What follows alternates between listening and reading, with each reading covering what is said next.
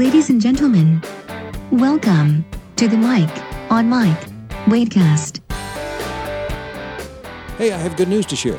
Besides deciding to continue the Wadecast after getting some very encouraging feedback, which I thank you for, you can now listen and follow on Pandora, in addition to Apple Podcasts, Spotify, Stitcher, SoundCloud, and MikeOnMike.com. Now, you're going to have to do a search to find it.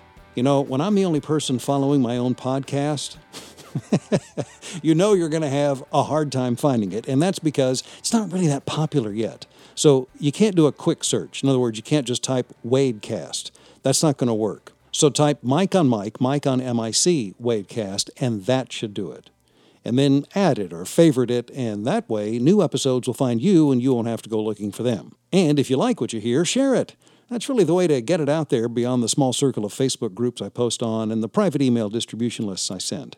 So, by all means, forward to someone. The Wadecast is simply a collection of great stories that are designed for people who don't have a lot of time to burn. Great is something you get to decide, but the time it takes to listen is what I get to decide, and my choice going in was just to keep it an easy listen. So, now that we've hammered the reset button and brought some of the new listeners up to date, let's get to it. Another reset that I've been reading about. A lot of articles about businesses needing to reinvent themselves. They all say things like, it should have a presence in the community, it should be famous for something.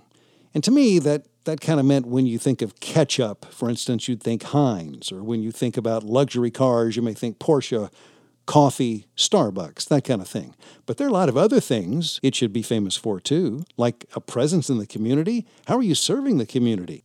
Were they good ideas in these articles? Well, sure. But the corporate speak, those lofty goals, those stated objectives, when I see our commitment is, and then after that it's kind of like the Peanuts gang listening to their teacher. Come on, you've been on those Zoom calls or the go-to meeting where the host reassures the little people that the machine is being fine-tuned to one day soon fire on all cylinders. But it's the want-wahs that don't get talked about that make all that ivory tower rhetoric a stumbling block to the employees who hear it all the time and just wish there wasn't another pep rally keeping them from getting their work done. You know, I'm a fan of the unexpected. I like those, wait, what did I just miss moments. The unexpected aspect of reinvention starts inside the company, not in the community, at least not yet. For example, an unexpected moment in a work-from-home world would be exceptional communication, not exceptional customer service. I mean, yeah, you want that, but you're not going to get there if you can't encourage people who depend on each other to communicate. Here's an idea. How about you don't take all day to answer 3 emails and 2 texts so I can get my work done? Now, I understand there are no deadlines when a company needs every penny added to the bottom line. And you've made so many cutbacks, people are doubling up, and there are customers and clients who are slow to respond. But why doesn't the home office mandate you are expected to at least give a status update? Is that asking too much?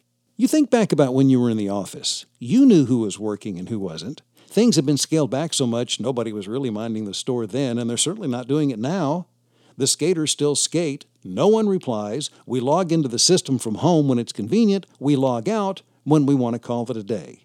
And you know, that would be fine if your fellow team members would talk to each other when they see someone has a need. Before you have a presence in the community, before you can serve the community, your corporation or your small business should have a presence of accountability and serve each other first. It should be famous for keeping people who take care of their own responsibilities while being sensitive and aware of the needs of the other people you work with. You can't reinvent your company until you've transformed it from the inside out. The environment changed, quite a year ago? And all they did was allow people to work from home, which has turned into being like kind of an emergency room doctor on call, working a never-ending shift that puts Band-Aids on problems that could easily have been fixed if someone at the top would mandate that everyone should stop treating each other as a patient.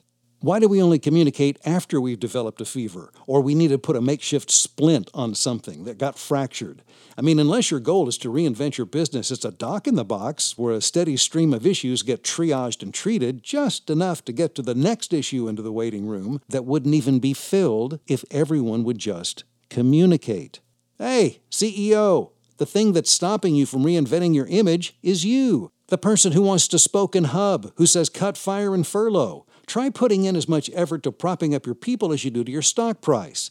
You could heal the walking wounded if you mandated better communication and made an example out of those who don't. Once you grease the peeps by showing them you care. Hey gang, what do we stand for besides all the want corporate speak? We stand for internal communication and swift accountability. Okay, then watch everyone buy in and soar to new heights as you take everyone on the ride with you, instead of charting a new course that leads to nowhere while leaving the walking dead trying to figure out why you don't get that you're the problem and you are the only one with the power to fix it. This has been the Mike on Mike Wadecast. Thanks for listening.